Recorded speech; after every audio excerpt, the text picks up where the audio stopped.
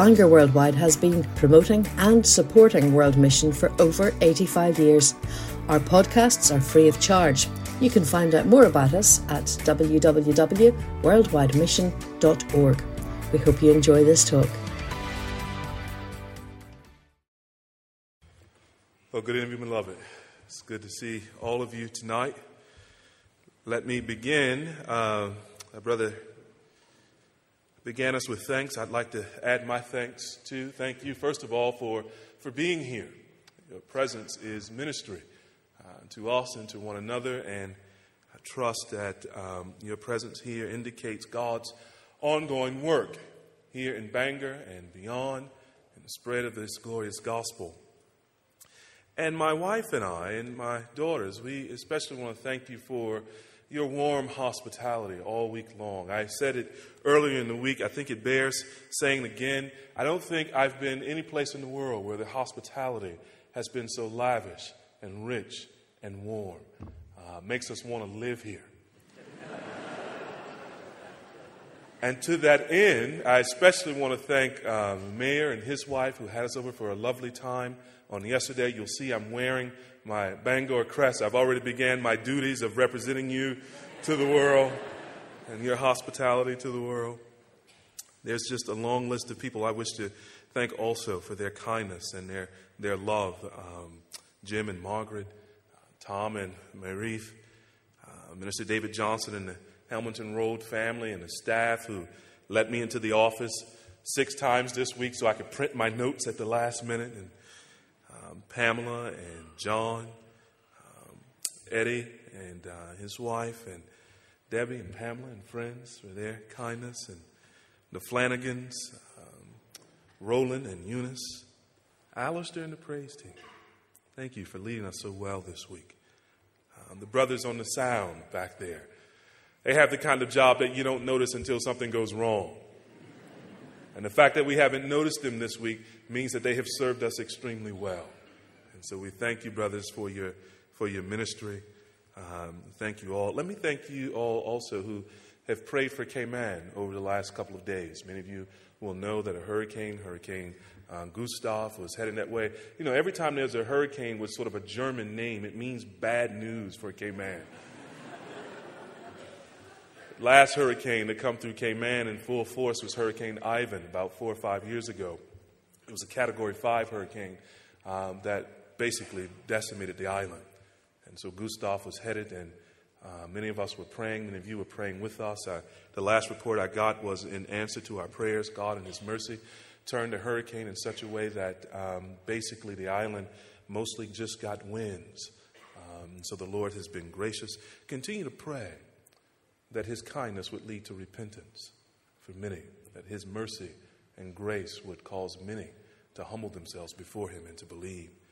And continue to remember India, that vast country where the many hundreds and hundreds of thousands are afflicted by a flood even now. My task is to talk with you about understanding Islam from a biblical perspective. I want to go ahead and I don't have email access, and snail mail may take too long, so I want to go ahead and give Brother Eddie a little bit of feedback on the program, which he asked for. And that is to say, as far as I can tell, in this entire week, he's only made one mistake. He saved it for the last night. He should have allowed our brother Nabil to speak for at least another hour. The Lord's grace and mercy, and even in this subject. Thank you, brother, for encouraging us and serving us so well.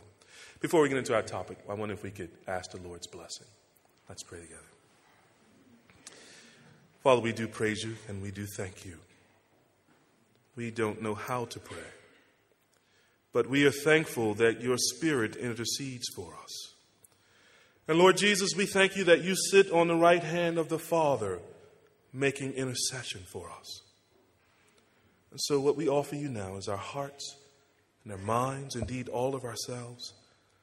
And we pray that you would find it an acceptable sacrifice. And we pray, O Lord, that you would lavish upon us the grace of understanding your word, of being shaped by your word, and being filled with yet more of Christ and your Spirit and the truth. Be with us, O Lord, we pray, in Jesus' name. Amen. The story is told of this Northern Ireland preacher who was somewhat a student of the church around the world. And he had, as it were, a sabbatical one year, and he traveled to the States where he'd been many times, and he visited an African-American church. He had with him his, what you would call your wee little one, a wee lad, whose first trip it was to the States. And coming from a Presbyterian church, he knew instantly when he walked into this African-American church with his loud and rocking choir that this would be a different experience. And everything caught the wee little one's eye. And he'd ask his dad, he turned to him, he said, "Dad, who are those ladies over there in the white?" You may or may not know this, but the Irish pastor turned to him and said, "Well, son, those are the nurses. You see, we worship really hard. You need nurses in the church." And he turned around and he saw some other things that caught his eye, and he asked his dad, "What does this mean?" And his father, with the patience of Job, explained every detail and led him through the service. Then finally, the African-American preacher came to the pulpit, and he took his watch off, and he laid his watch on the pulpit ever so gently. And the young lad looked and said, "Dad, what does that mean?" Without missing a beat in a beautiful Irish accent, which I can't imitate, the dad said to his son, "Absolutely nothing."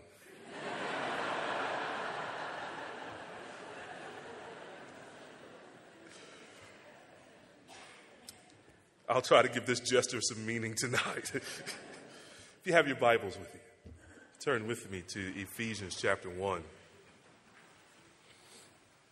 We wish to think a little bit about Islam from a biblical perspective, and so obviously I'm so happy then to be able to open the Bible and to read from the Scripture and to have the Scripture speak to us. I pray and I trust that as Christians in a land that has this privilege, we don't take this for granted.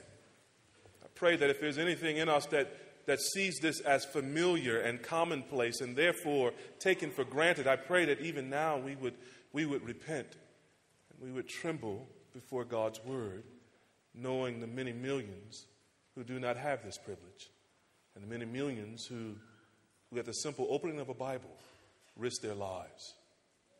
But here the sovereign God speaks to us. Ephesians chapter 1, beginning at verse 3. Praise be to the God and Father of our Lord Jesus Christ, who has blessed us in the heavenly realms with every spiritual blessing in Christ. For he chose us in him before the creation of the world to be holy and blameless in his sight. In love, he predestined us to be adopted as his sons through Jesus Christ in accordance with his pleasure and will, to the praise of his glorious grace, which he has freely given us in the one he loves. In him we have redemption through his blood, the forgiveness of sins, in accordance with the riches of God's grace that he lavished on us with all wisdom and understanding. And he made known to us the mystery of his will, according to his good pleasure, which he purposed in Christ, to be put into effect when the times will have reached their fulfillment, to bring all things in heaven and on earth together under one head, even Christ. In him we were also chosen, having been predestined according to the plan of him who works out everything in conformity with the purpose of his will, in order that we, who were the first to hope in Christ, might be for the praise of his glory. And you also were included in Christ when you heard the word of truth, the gospel of your salvation. Having believed, you were marked in him with the seal, the promised Holy Spirit, who is a deposit guaranteeing our inheritance until the redemption of those who are God's possession, to the praise of his glory. Amen. Well, just real quickly, just by show of hands, I want to ask a couple of questions, so I might gear this talk just perhaps a little bit better. how many of you have a Muslim neighbor or coworker or friend? Just by show of hands. How many of you? Okay, excellent. And how many of you then have ever read a book on Islam? Ever read it? Excellent, excellent. How many of you have ever lived in a Muslim country? Muslim neighbors and friends. Good. Good. Well, as you know, many of you, this is a really broad topic. It's one I've had the privilege of addressing many times before, typically, though, in 3 to 4 sessions. And this demonstrates Eddie's courage in me, his confidence in me. They would say, no, take 4 hours worth of talk and just do it once. Well, perhaps the place to start is by asking the question, what is Islam? And our brother Nabil has given us such a wonderful introduction via his own life into that. I won't take much time on that. But Islam is one of the world's largest religions. For the Muslim, it's much more than merely a religion. Islam is viewed as a system for governing all of life. Yes, religious aspects of life, but also regulating the family, government, even military, and so on. And a Muslim is one who practices Islam, one who literally submits to the will of Allah. And our brother boiled down the basic religious commitments of Islam to the 5 pillars of Islam. There is the profession of faith. There is but one God, Allah, and Muhammad is his messenger. The prayers, the alms or charity, fasting, and the Hajj. I'm sure you're familiar with these. But what emerges out of these is a particular worldview, a particular understanding of world and life. And I want to just sort of highlight a couple and then move to what Ephesians 1 has to do with all of this. First of all, there's a perspective on other religions that emerges. It's part of the worldview. The Prophet Muhammad is thought to be the final and the seal of all the previous prophets of Allah. There will not be another prophet after Muhammad, the Muslim believes, and that Islam then is the final and the most beautiful and the most complete and most perfect religious expression that God gives to man.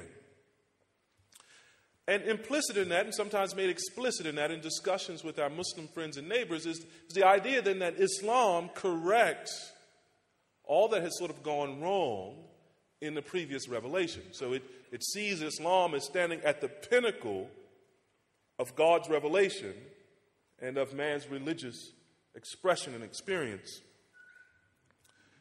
Corresponding to that then is the idea often heard, is that no Muslim then should leave Islam. That no Muslim wants to, that Muslims don't convert. And I trust by Brother Nabil's account and my own account and the many millions of others who are coming to Christ from Muslim backgrounds, we know that to be a great myth. Great myth. And there's a perspective on history that grows out of this religious expression.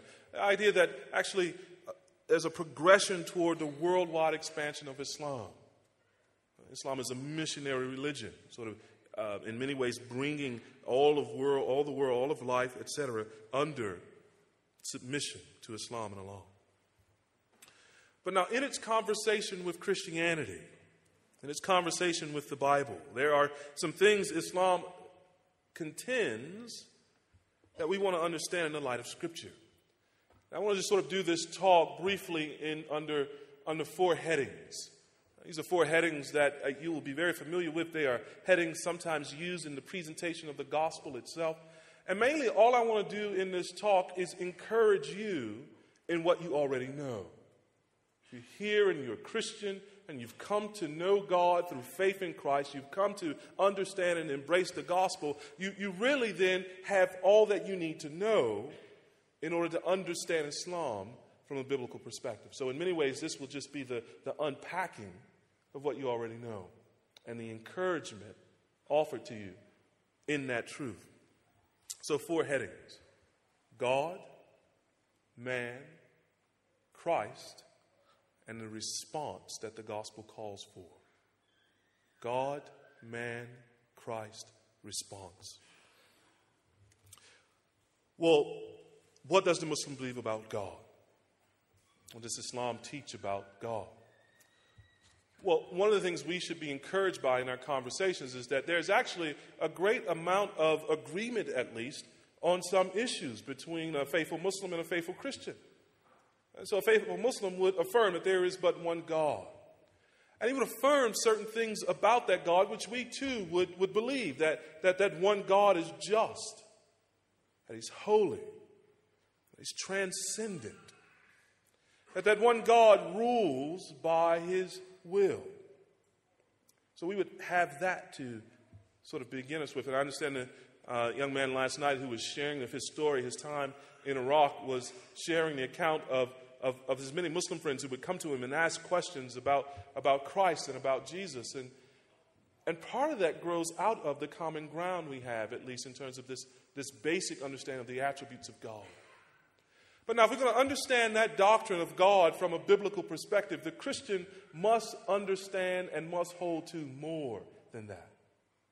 It's absolutely true that we believe in one God, but we believe that this one God has revealed something magnificent about himself. That there is one God in three persons. That each person is fully God. And yet there is but one God, Father, Son, and Holy Spirit. Now, Muslims will have many questions about that. They will misunderstand that, many of them.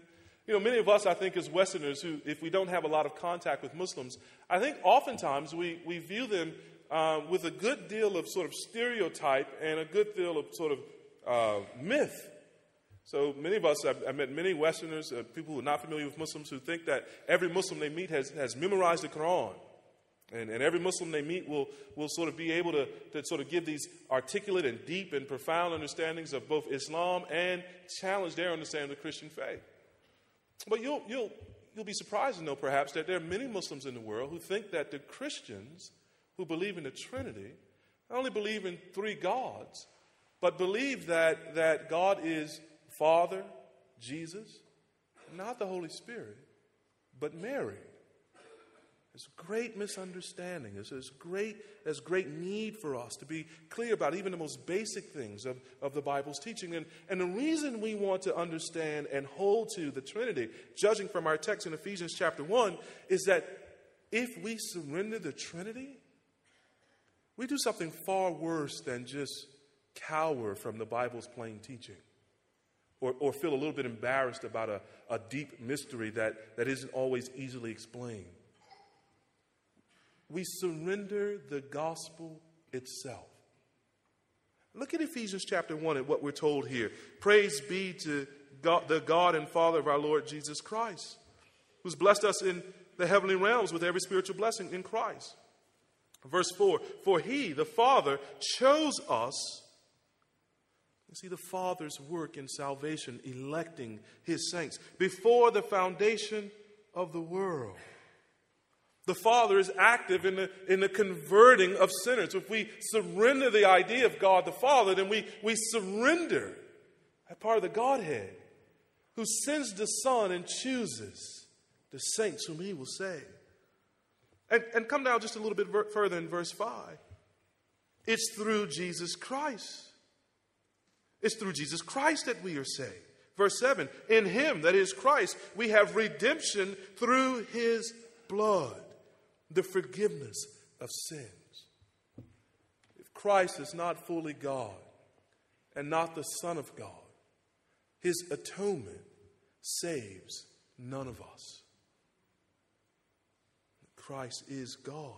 His blood accomplishes God's plan to redeem those whom he would save. Verses 13 and 14. Look there. Having believed, you were marked in him with the seal, the imprimatur of God resting on his people. And what is that seal? The promised Holy Spirit, who is a deposit guaranteeing our inheritance until the redemption of those who are God's possession to the praise of his glory. You see how essential each person in the Trinity is to not only understanding God as he reveals himself in Scripture, but understanding the work of God in the gospel itself. Each person in the Trinity plays a part in redeeming men from their sin. the Father electing, the Son atoning, the Spirit sealing. There is no salvation apart from this God. There is no salvation apart from this understanding of God. One God, yes, holy and beautiful and true, perfect in all his ways, but gloriously revealed in three persons: Father, Son, Holy Spirit. And this is what is missing in Islam's conception of God. We'll come back to that in just a second and make one further point. But let's move to the second doctrine that we want to consider, and that is the doctrine of man. Now, there are things that I want to encourage us on here that really just echo what Brother Nabil has said in his very, I think, right and kind and gracious manner in encouraging us to love our Muslim neighbors. You know, the Muslim believes that folks are born Muslim but are apostate. They turn away from the will of Allah, turn away from the true path. That's a very different conception of man in his nature than the Bible gives.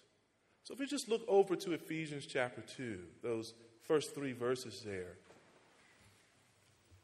As for you, you were not born submitted to God. You were dead in your transgressions and sins, in which you used to live when you followed the ways of this world and of the ruler of the kingdom of the air, the spirit who is now at work in those who are disobedient. All of us also lived among them at one time, gratifying the cravings of our sinful nature and following its desires and thoughts. Like the rest, we were by nature objects of wrath. Our Muslim friend, in many ways, would view man in such a way as that the main problem is a sort of just a need for a change of mind, to sort of turn back, to repent, the same word that we would use, to repent and to turn to God again. But what we understand from the Bible is that actually there's something much more radically wrong with mankind. There's something much more grave, much more serious than just the need to reform himself. He must be raised to life. Man is dead spiritually.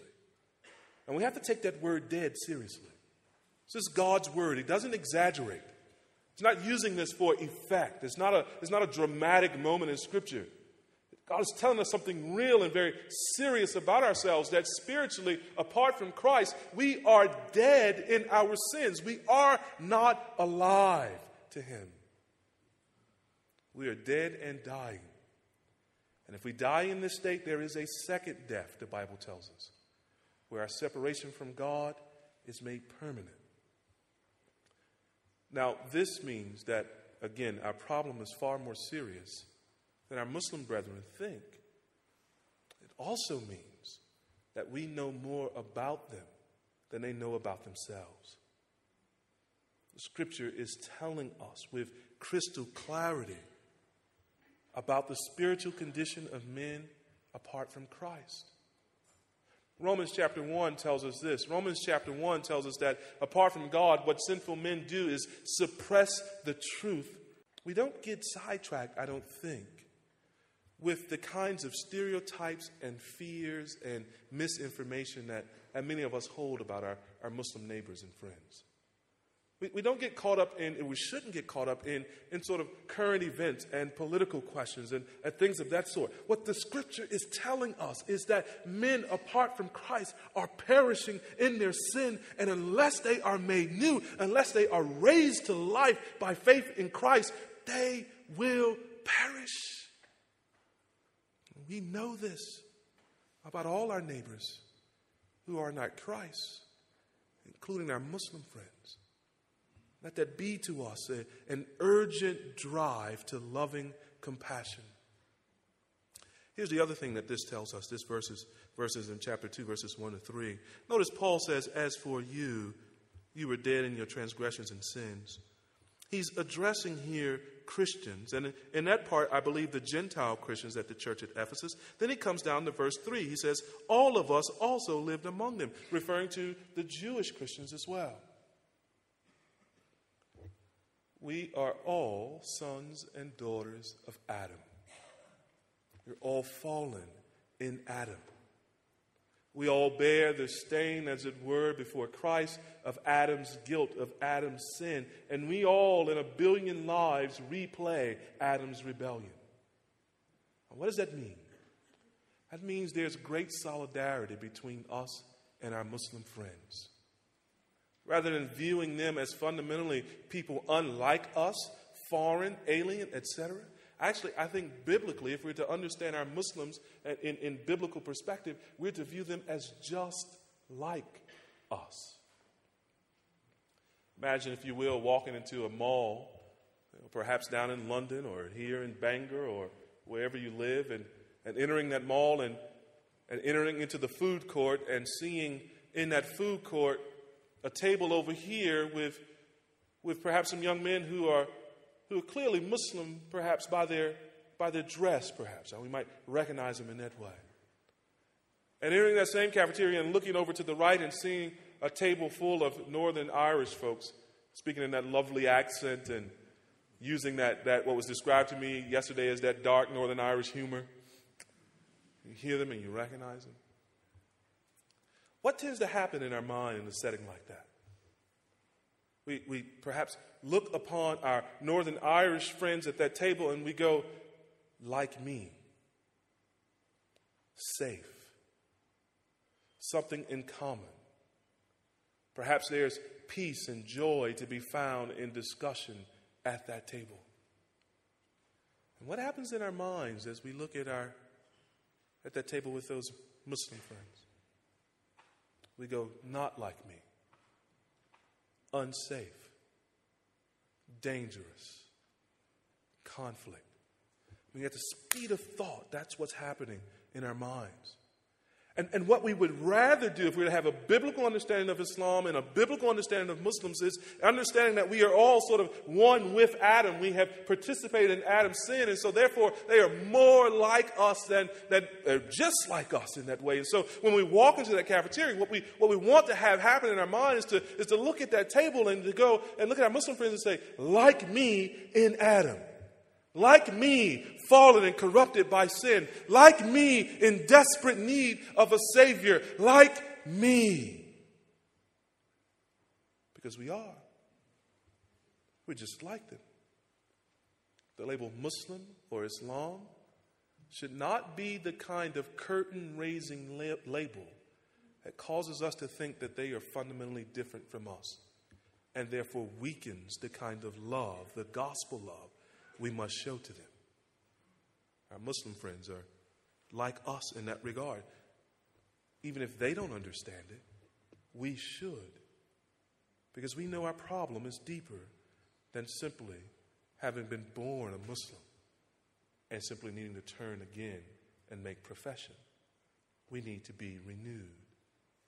Which brings us back then to our third category of Christ. Muslims understand, as Brother Nabil has so eloquently told us, that Christ is a prophet. They would understand Christ to be one of the greatest prophets, having done more miracles than any other prophet, having been great in his teaching and what have you. But they would deny that Christ is the Son of God. Surprisingly, the Quran teaches that Christ is virgin born. Surah Maryam, Christ is related there, the account of Christ's birth, the announcement from the angel that Mary would have a son, though she be a virgin. As I said, would deny that Christ is virgin born. And most Muslims would deny that Christ was crucified. They would deny that he was taken to the cross and crucified, particularly for our sins. And there are different sort of theories that raise up out of tradition, sort of explaining what happened if he wasn't crucified. We need not be sort of distracted with that at this point. But as Christians, we must insist upon more. Christ is, even as the Quran says, the Word of God. He is the Word made flesh. And that Christ, not respectfully Muhammad, Hebrews chapter 1 is the last word of God. God has spoken to us in these last days by His Son. Now, I've had the privilege of a couple times now traveling to the Middle East and engaging in discussion with Muslim apologists and talking about these matters and talking about Christ in particular. And I'll never forget the young man that sort of approached me with questions about Christ and wanting to know, how can God be, how can God be both the Son and the Father? And why does Christ pray to the Father? And surely it's not right for one man to take the sort of the blame and the sin of another. And he kept on and on and on. And I listened as patiently as I could. And I think Brother Nabil put his hand on the key issue. What will you do before God with an imperfect righteousness? How will we appear before God? What will we say when we appear before God on that day? Will we make much of our achievements? Will we make much of our good deeds? Will we make much of the nice things we have done, the alms that we've given, the trips that we've made? Will that really suffice? Will that really satisfy an infinitely holy God who demands an infinite perfection like His own? See, that was the breaking point for me too. I remember one day standing beside a water cooler, literally by a water cooler with my coworkers, talking about various things. And that day we were talking about people whom we admired. And there was a young lady there whom I also happened to have gone to university with who said that day, she said, among the people I admire is Thabiti. And, I feigned humility. Oh, no. Stop it now, stop it. Stop it,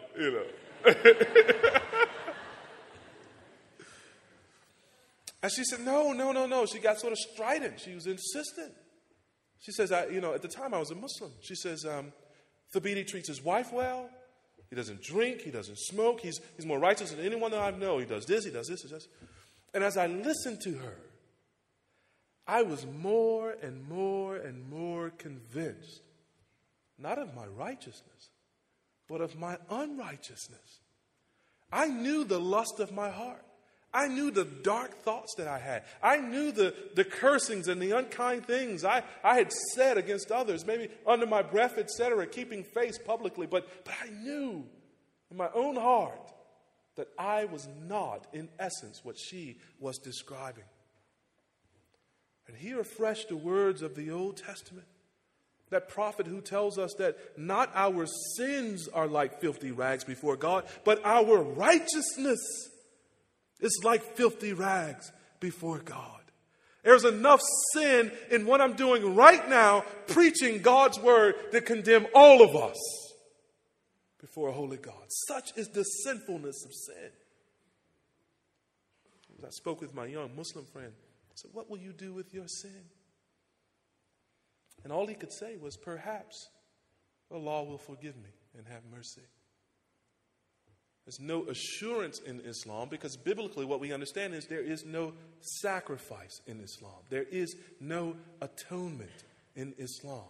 And the only one who can make atonement for sins, the only one who's ever claimed to on the stage of world history is none other than Jesus Christ, the Son of God.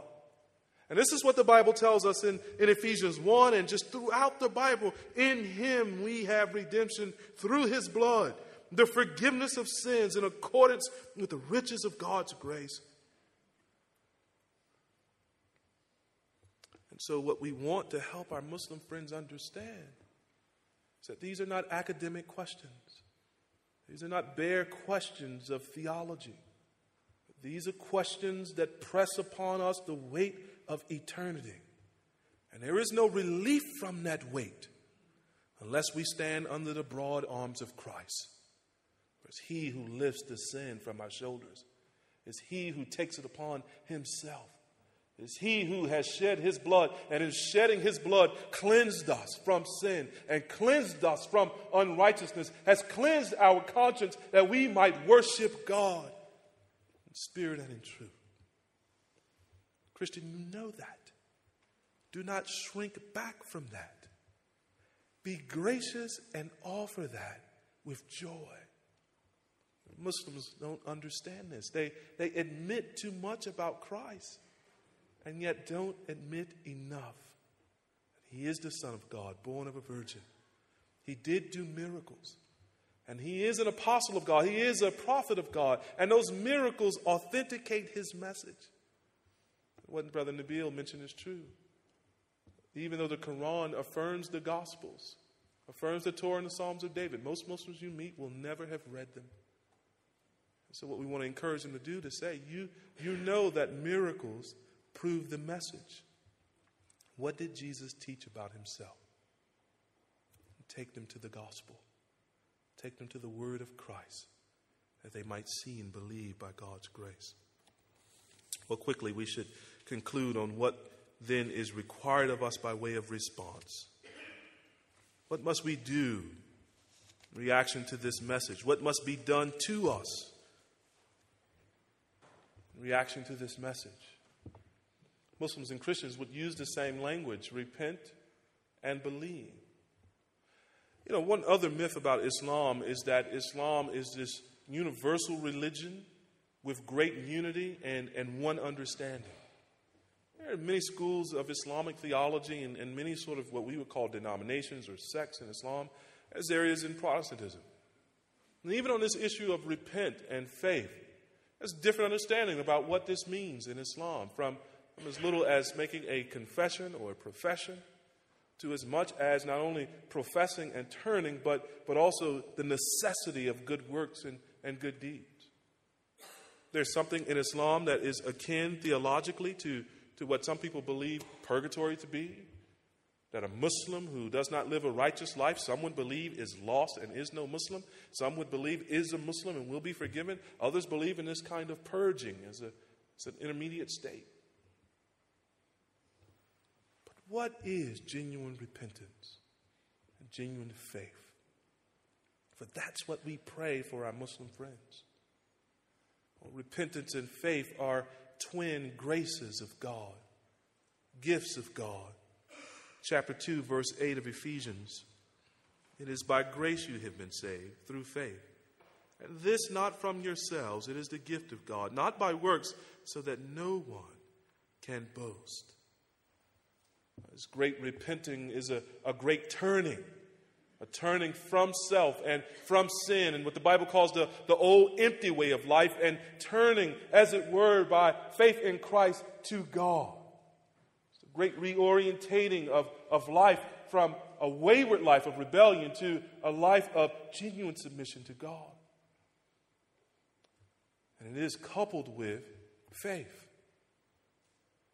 Believing upon Christ, casting the soul upon Christ, casting the hopes for rescue and salvation and forgiveness and adoption and eternal life and God's love. Trusting for those things solely upon Christ and his finished work. It's not our good deeds, but Christ's cross work, where he not only bore our sin and the penalty of our sin, but he offered the only perfect sacrifice to appease a holy God. We must trust that Christ has done for us what we could not do for ourselves, and trust in that alone. And that's the grand difference between faith in Islam and faith in Christianity, and faith in Christianity and faith in every other religion. For we don't have faith in faith. We don't sort of hold to a positive thinking philosophy. We have faith in a person, the Lord Jesus Christ, to whom all of history is progressing. I wonder if you noticed that in the reading here in Ephesians chapter 1. You see there in verse 4, God chose us, that is, in Christ, before the creation of the world, in eternity past. And Christ, verse 5, has entered time and history, and through the shedding of his own blood, verse 7, has atoned for sin. And then look at verse 10. The times will reach their fulfillment. And in that fulfillment, all heaven and all of earth will be brought under him. This is the one we trust. This is the one who stands between time and eternity. The one who stands between heaven and hell. The one whom we must truly introduce to our Muslim friends. But we understand that faith is more than an empty hope. It's trusting in the person and the work of the Lord Jesus Christ. We understand the gospel. We understand, therefore, all that we need to know to be effective and courageous witnesses in the hand of God, to bring the love of God to the people of God, even Muslims who need to know God. Let's pray together.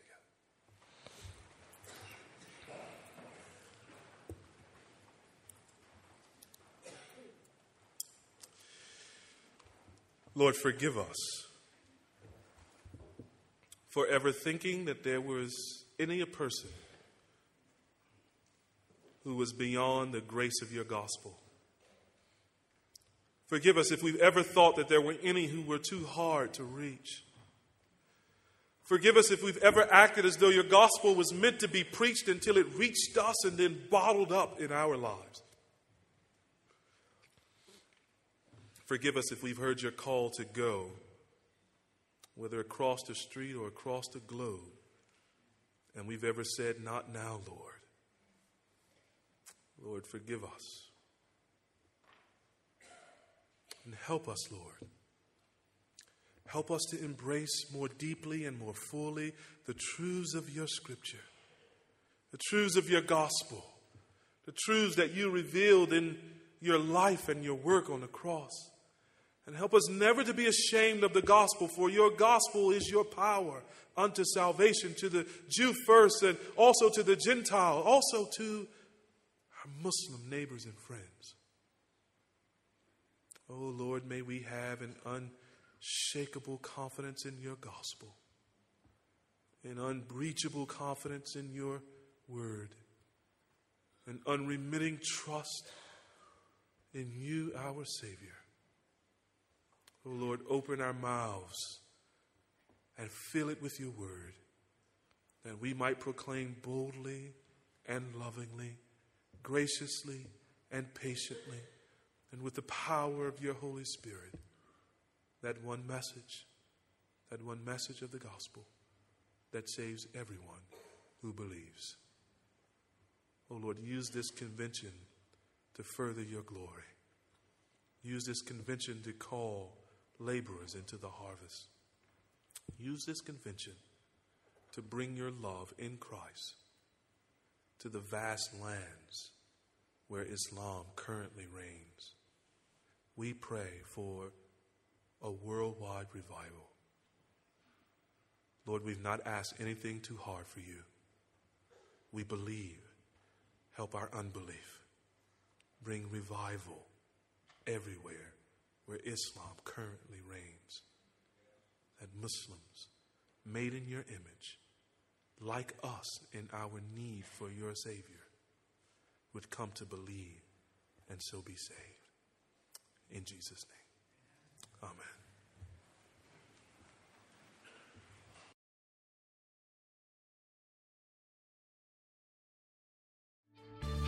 We trust you've enjoyed this podcast. If you'd like to make a donation to support the work of Bangor Worldwide, please visit www.worldwidemission.org/donate.